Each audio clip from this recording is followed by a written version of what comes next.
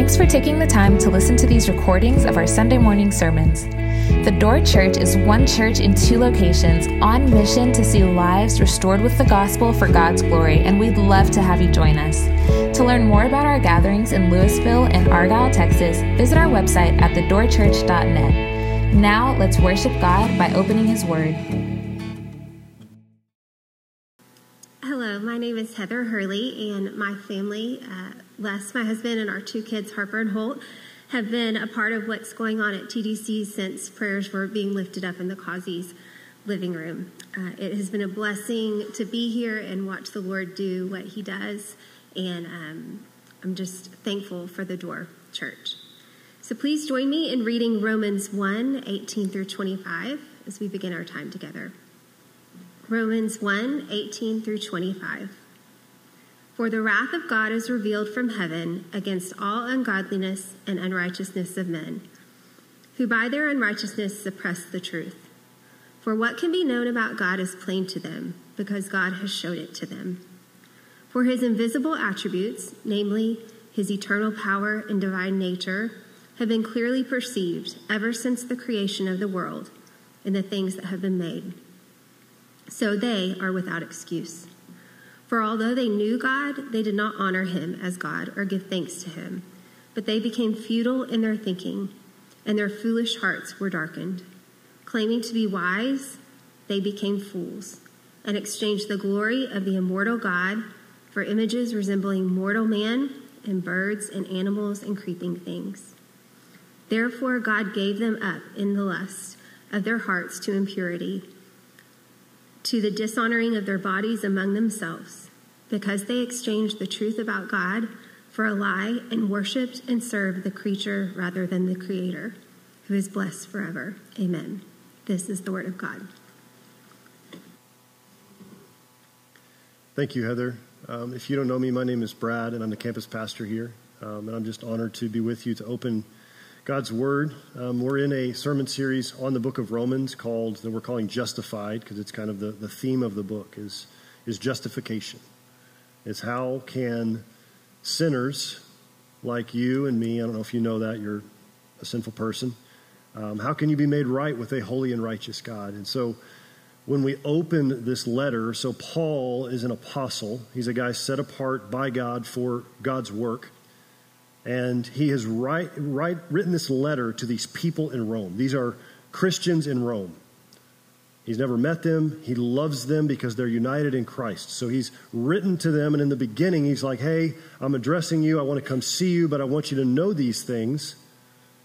And then he explains in verse 17, which is kind of the thesis of the book, that the righteous shall live by faith. What does that mean? Well, it means that we need to be righteous, to be in the presence of a holy and righteous God, and that through faith in Christ, we can be.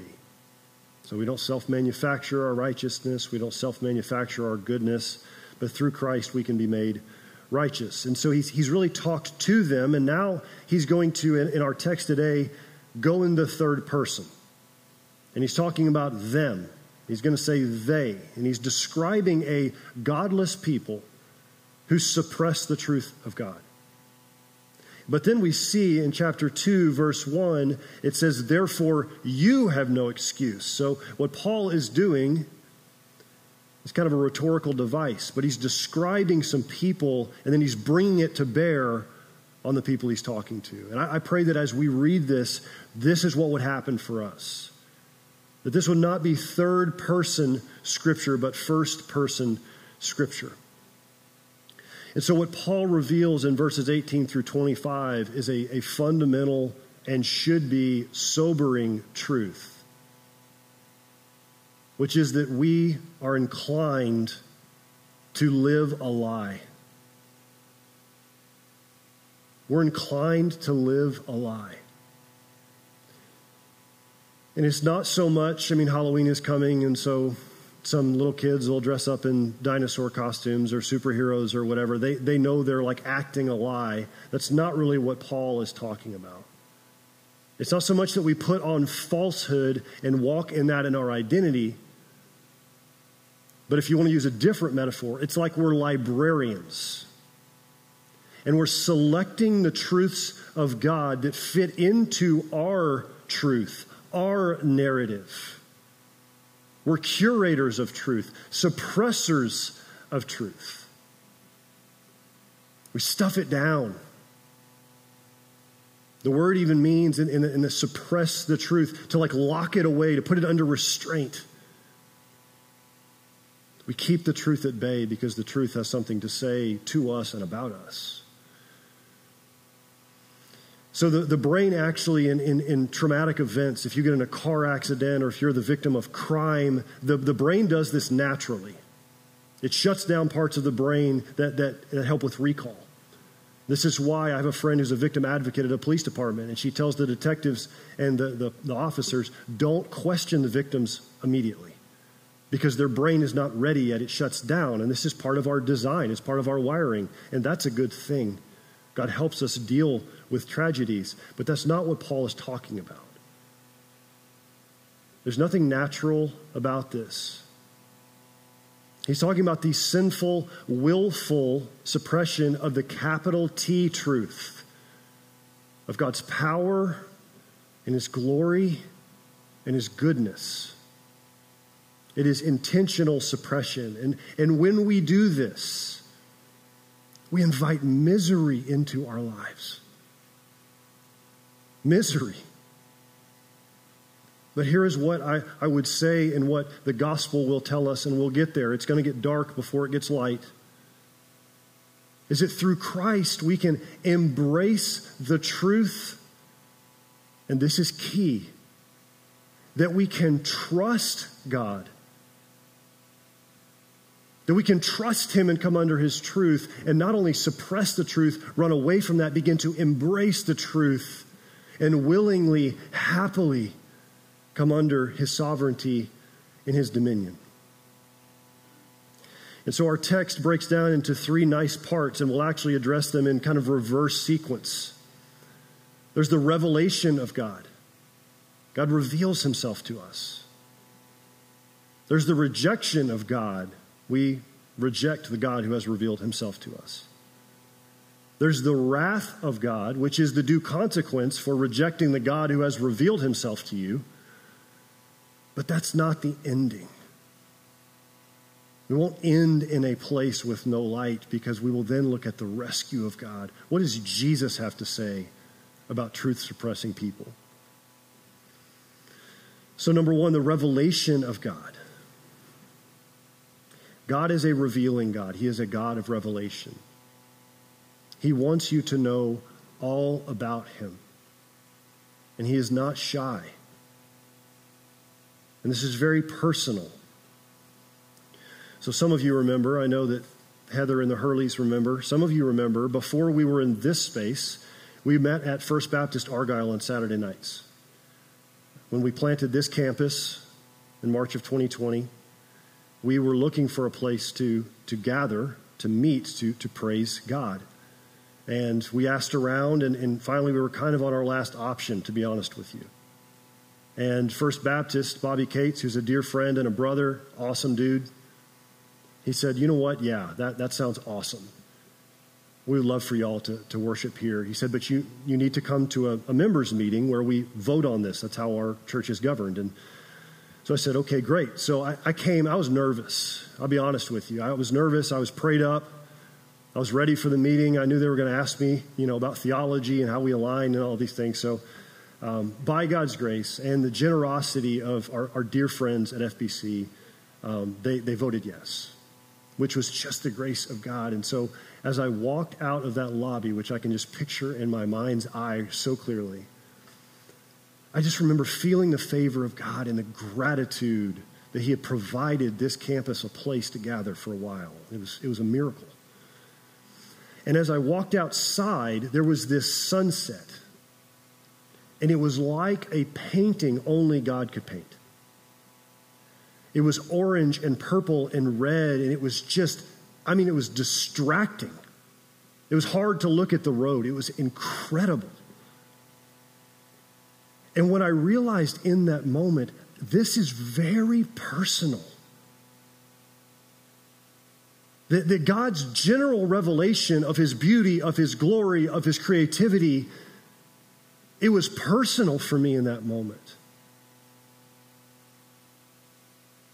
God is very intimate with his revelation. And so here is what I would say, and I believe that our text would support this. There are no anonymous sunsets.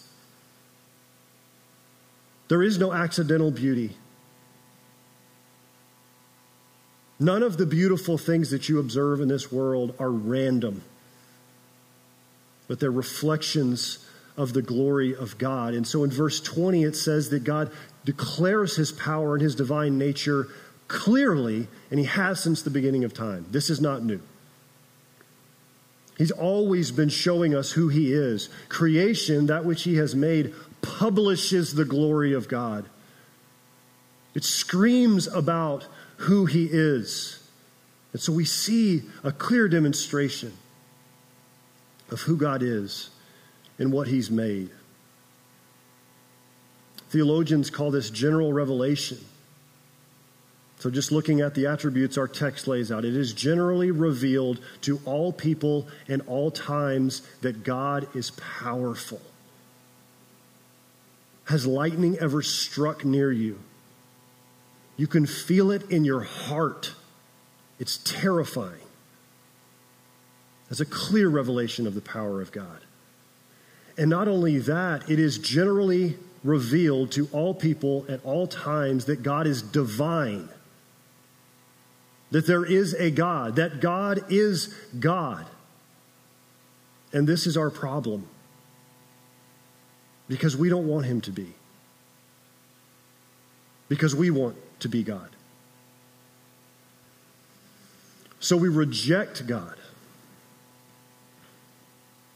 We reject him. Verse 20 says we're all without excuse because we are all generally aware that he is there, that he is powerful, that he is God, that these things have been clearly perceived. Not murky at all. We are on the hook for our response.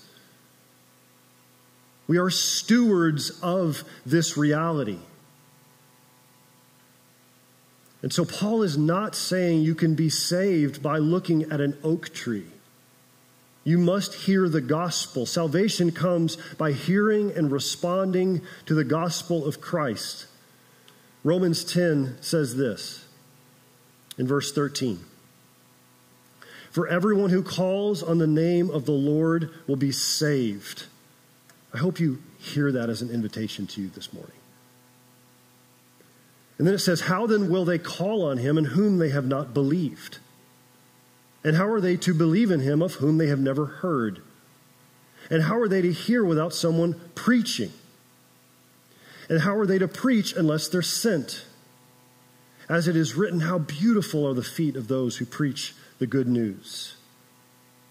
But they have not all obeyed the gospel. For Isaiah says, Lord, who has believed what he has heard from us?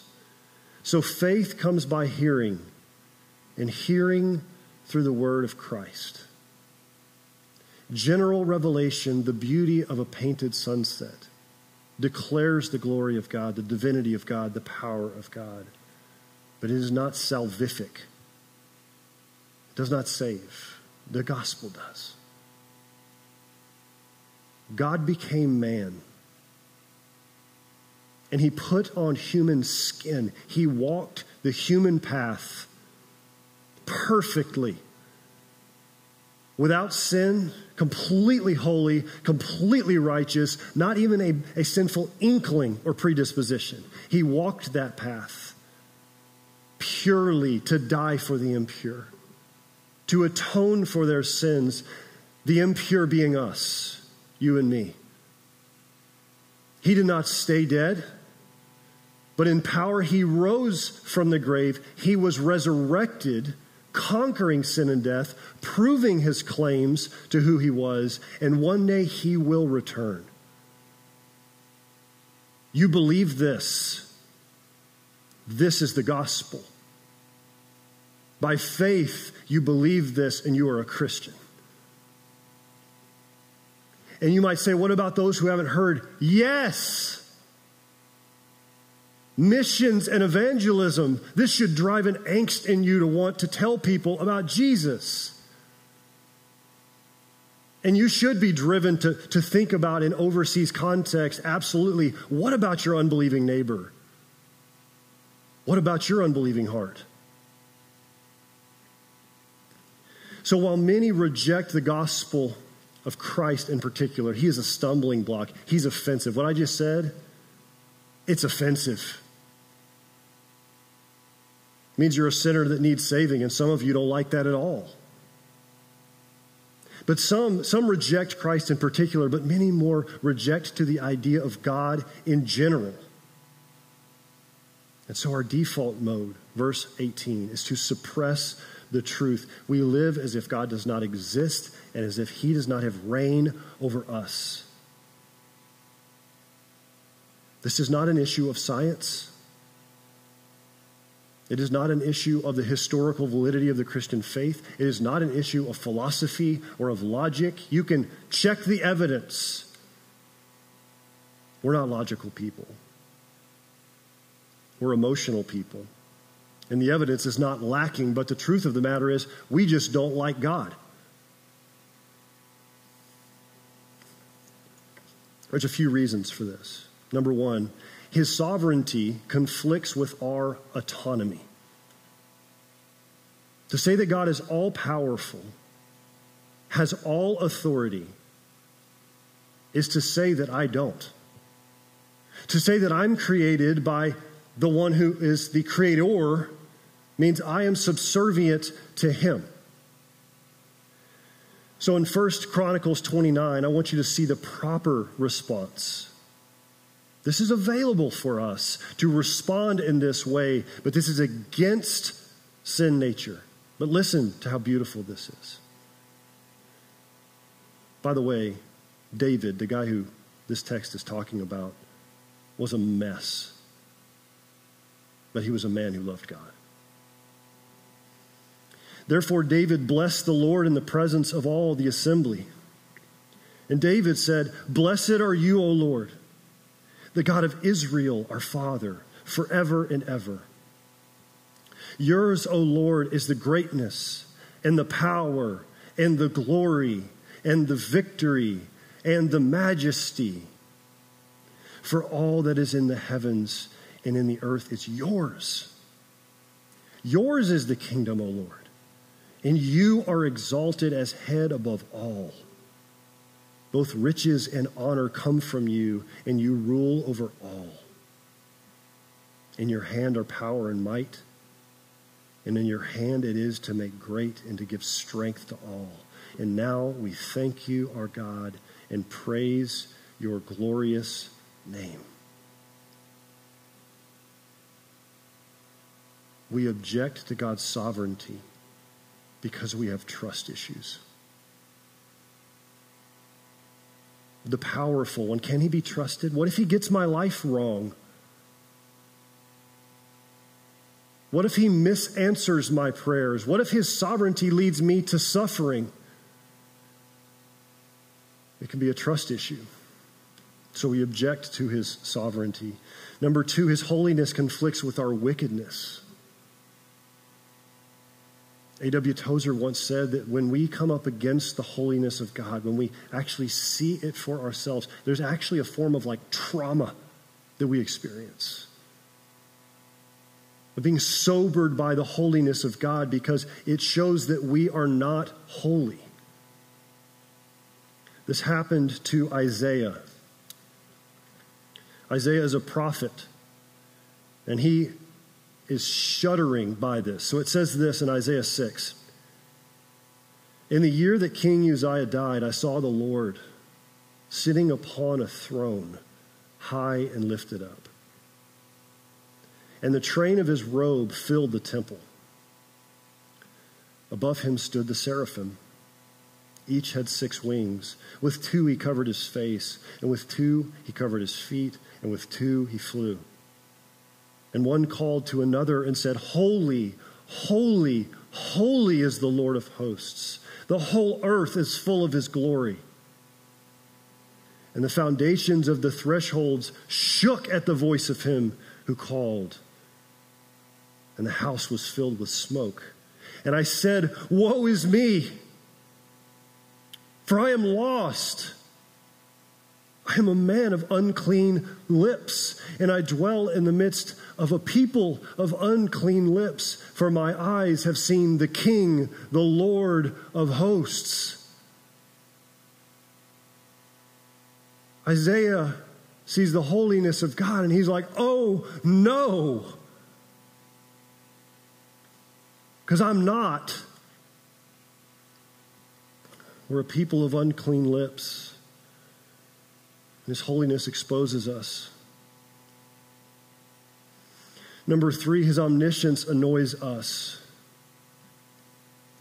Why is it so offensive that people stare at you? I'm not going to do this to you. It's very awkward. In fact, it makes me not want to hold my eye contact for fear of doing that to you. But it's intrusive. Like if someone just stares a hole into you, it's like, what is your deal? Why do we hate that? We hate being exposed. We want to be seen, but we don't want to be stared at. God's omniscience, listen to me, he sees everything in you. You have no secrets. None. Your thoughts are not secret. Your past is not secret. Your future is not secret. He knows, and we don't like this. Psalm 139 says this. O Lord, you have searched me and known me. You know when I sit down and when I rise up. You discern my thoughts from afar. You search out my path and my lying down, and are acquainted with all of my ways. Even before a word is on my tongue, behold, O Lord, you know it altogether. You hem me in, behind and before, and lay your hand upon me. If you are a son or a daughter of God, this is the most beautiful music. That God knows you, that he sees you, that there is not a corner of you, a dark spot, an embarrassing aspect that he does not see, that he will not redeem. And that Christ's blood has not covered. But if you are a truth suppressor, this feels like being found with a searchlight. Run though you may. He will search you. He will know you. Before a word is on your tongue, he knows it. And so God has clearly revealed himself to us, and we don't like it. And so like a toddler covering her eyes, we're invisible. No, not that part of you, God. That doesn't have bearing on me. Maybe we'll accept that God exists. Yes, there's a God. But his sovereignty, we want to crowd that out because maybe his sovereignty affects our bank account. We'll file that away. Or maybe his good design for our bodies crowds out our sexuality and what we want to do. So we file that away. And so we may not outright suppress the truth of God, but we will selectively suppress that which makes us squirm because we have pet sins that we love. Or maybe you're like, no, actually, Brad, I reject outright the truth of God. Nope, no God. I'd say you do not live with integrity of your own belief. Here's how I know this. If there is no God, full suppression, accidental sunsets, all of that, I could go on. Nothing means anything, and we're all going nowhere, and it will suddenly end with darkness and nothing. And no one lives like this. Not one. Your life betrays you because you're not living as if nothing means anything. You live in a search for beauty, in a search for meaning, in a search for love, all of which do mean something. But more common is that selective curation of truth, at least more common here in Argyle, Texas. We'll grant the reality of God. We just suppress the parts that we don't like. And here's what happens when we do that. We deify ourselves.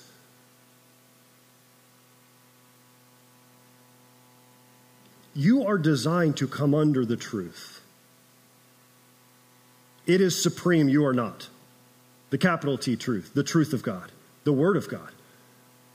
When we suppress the truth of God, we flip that,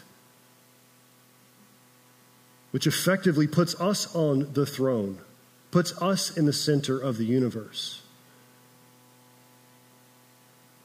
And this may be subtle, it may be blatant to you, but what are you suppressing? What part of God, his sovereignty, his power, his say over you, are you filing away? What part of his holiness offends you? What part of his omniscience annoys you? How are you suppressing the truth of God? Maybe outright, maybe selectively. Verse 18 says that the wrath of God is revealed against all ungodliness and all unrighteousness, meaning the people who suppress the truth of God. The wrath of God, I think we often think, when we think of the wrath of God, we think the final judgment that's coming. Absolutely. That's part of it. If you suppress the truth of God and push out the reality of God, at some point you'll get exactly what you want, which is eternal separation from him, and that's called hell. But Paul is talking about present tense. The wrath of God is revealed. He's talking about now. What does that look like? What does real-time wrath feel like? Look at verse 24.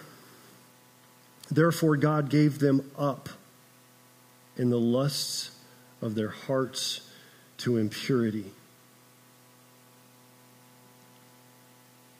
This is called the passive wrath of God, when he says, go ahead and live the lie of your truth.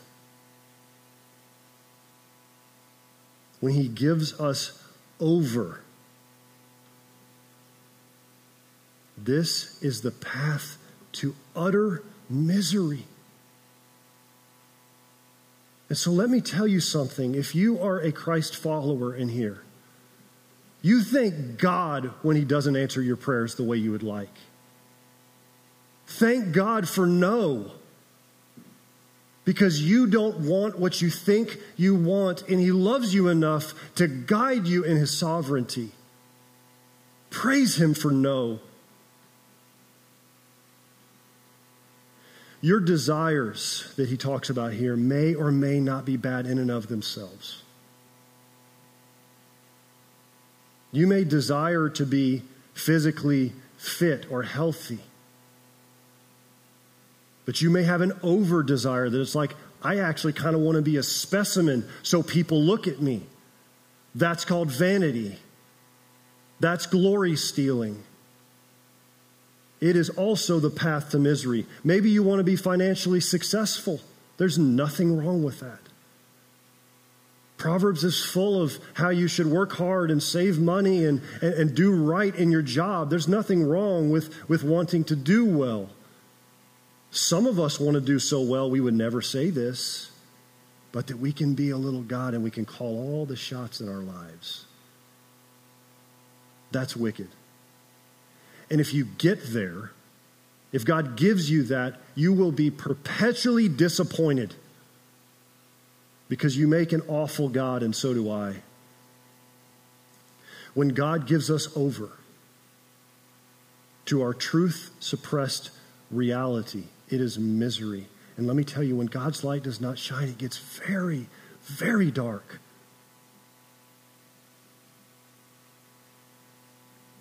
We ignore the reality of God at our own peril.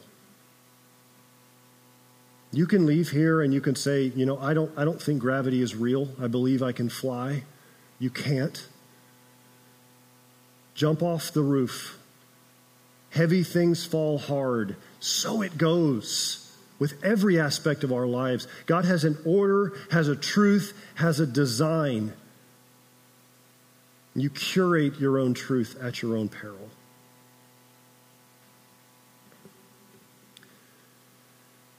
Paul says that we're without excuse. He says, everyone that has eyes to see those painted sunsets, ears to hear birds singing, taste buds to taste pineapple, skin to feel the fall weather in Texas, you're without excuse. On the hook. And you want to know who's really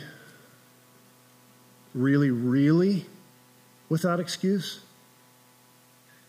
You and me. Because not only have we experienced the general revelation of God, his invisible attributes clearly being displayed in nature, we've heard the gospel. We've heard the saving message of the work of Christ. We're on the hook for our response to that.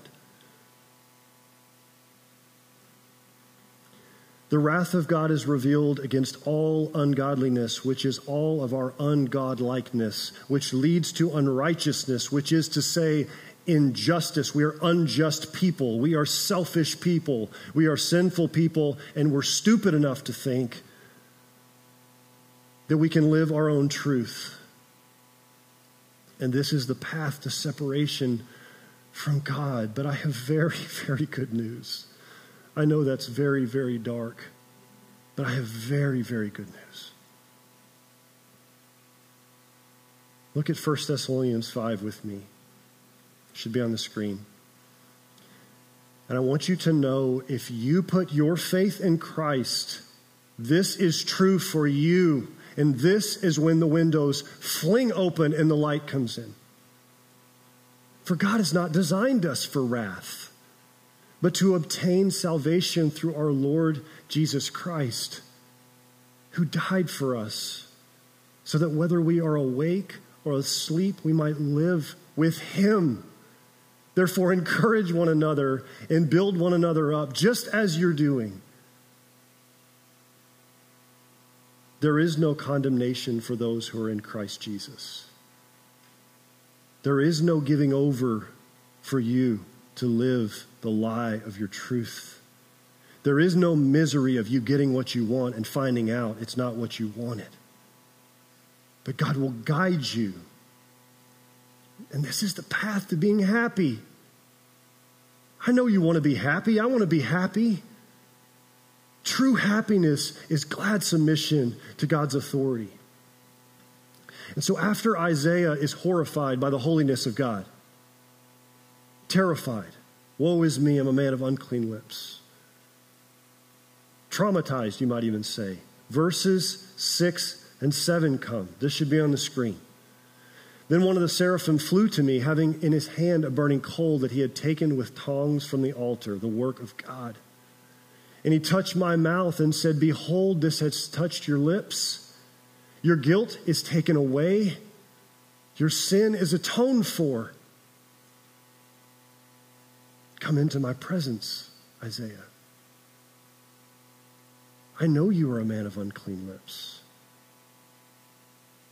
He says, come into my presence. I know you are a person with an unclean past and with secret sins and with selfish proclivities.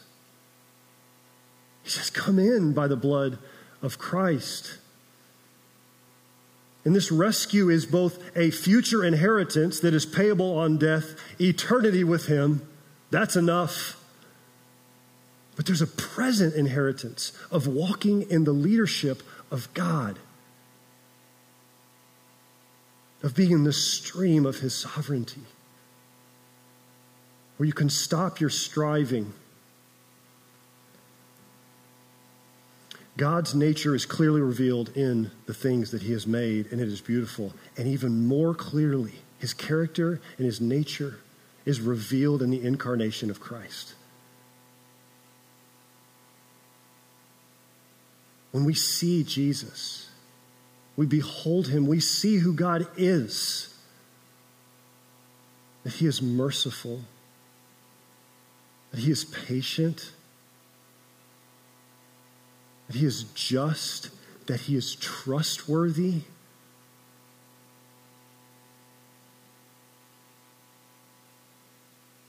If you begin to see the cross, your trust issues should evaporate. And his sovereignty should be more beautiful. And so don't you want to honor this God? Don't you want to walk with the God of the sunsets? Don't you want to walk with the creator of the universe? You can through Christ. The opposite of suppressing the truth, of pushing it down and filing it away, is to embrace it and to gladly come under the headship of God, who clearly demonstrates his mercy through the life of Jesus. And this is for you. Everyone who calls upon the name of the Lord will be saved. And if that's already you, may his light shine forth into those dark, suppressed places in your heart. Where you think he won't shine, he will. Let's pray.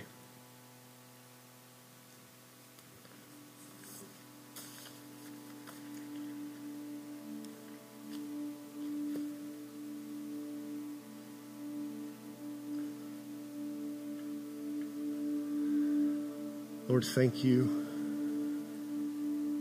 for the revelation of your beauty and the things that have been made. We see you. We see what you can do. We see your power. We see your divinity.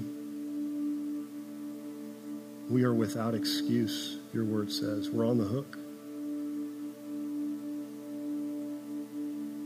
Even further than that, we've heard the gospel. We've sat under the reality of your work, Jesus, the work of your redemption, which is offered to all of us. You say, come. Come into my presence. Embrace the reality of my sovereignty and my goodness. Holy Spirit, I ask that you would help us to digest this word. That you would help us to begin to see clearly, whether right now or tomorrow or a week, show us where we're suppressing your truth. Bring us under conviction that we may repent and throw open the windows of our soul to the light of your truth. You are so trustworthy. You are so good. And we thank you. So now as we sing, unite our voices, our minds, unite our souls, Lord, in praise. You are worthy. Holy, holy, holy is the Lord God Almighty, who was and is to come. In Jesus' name, amen.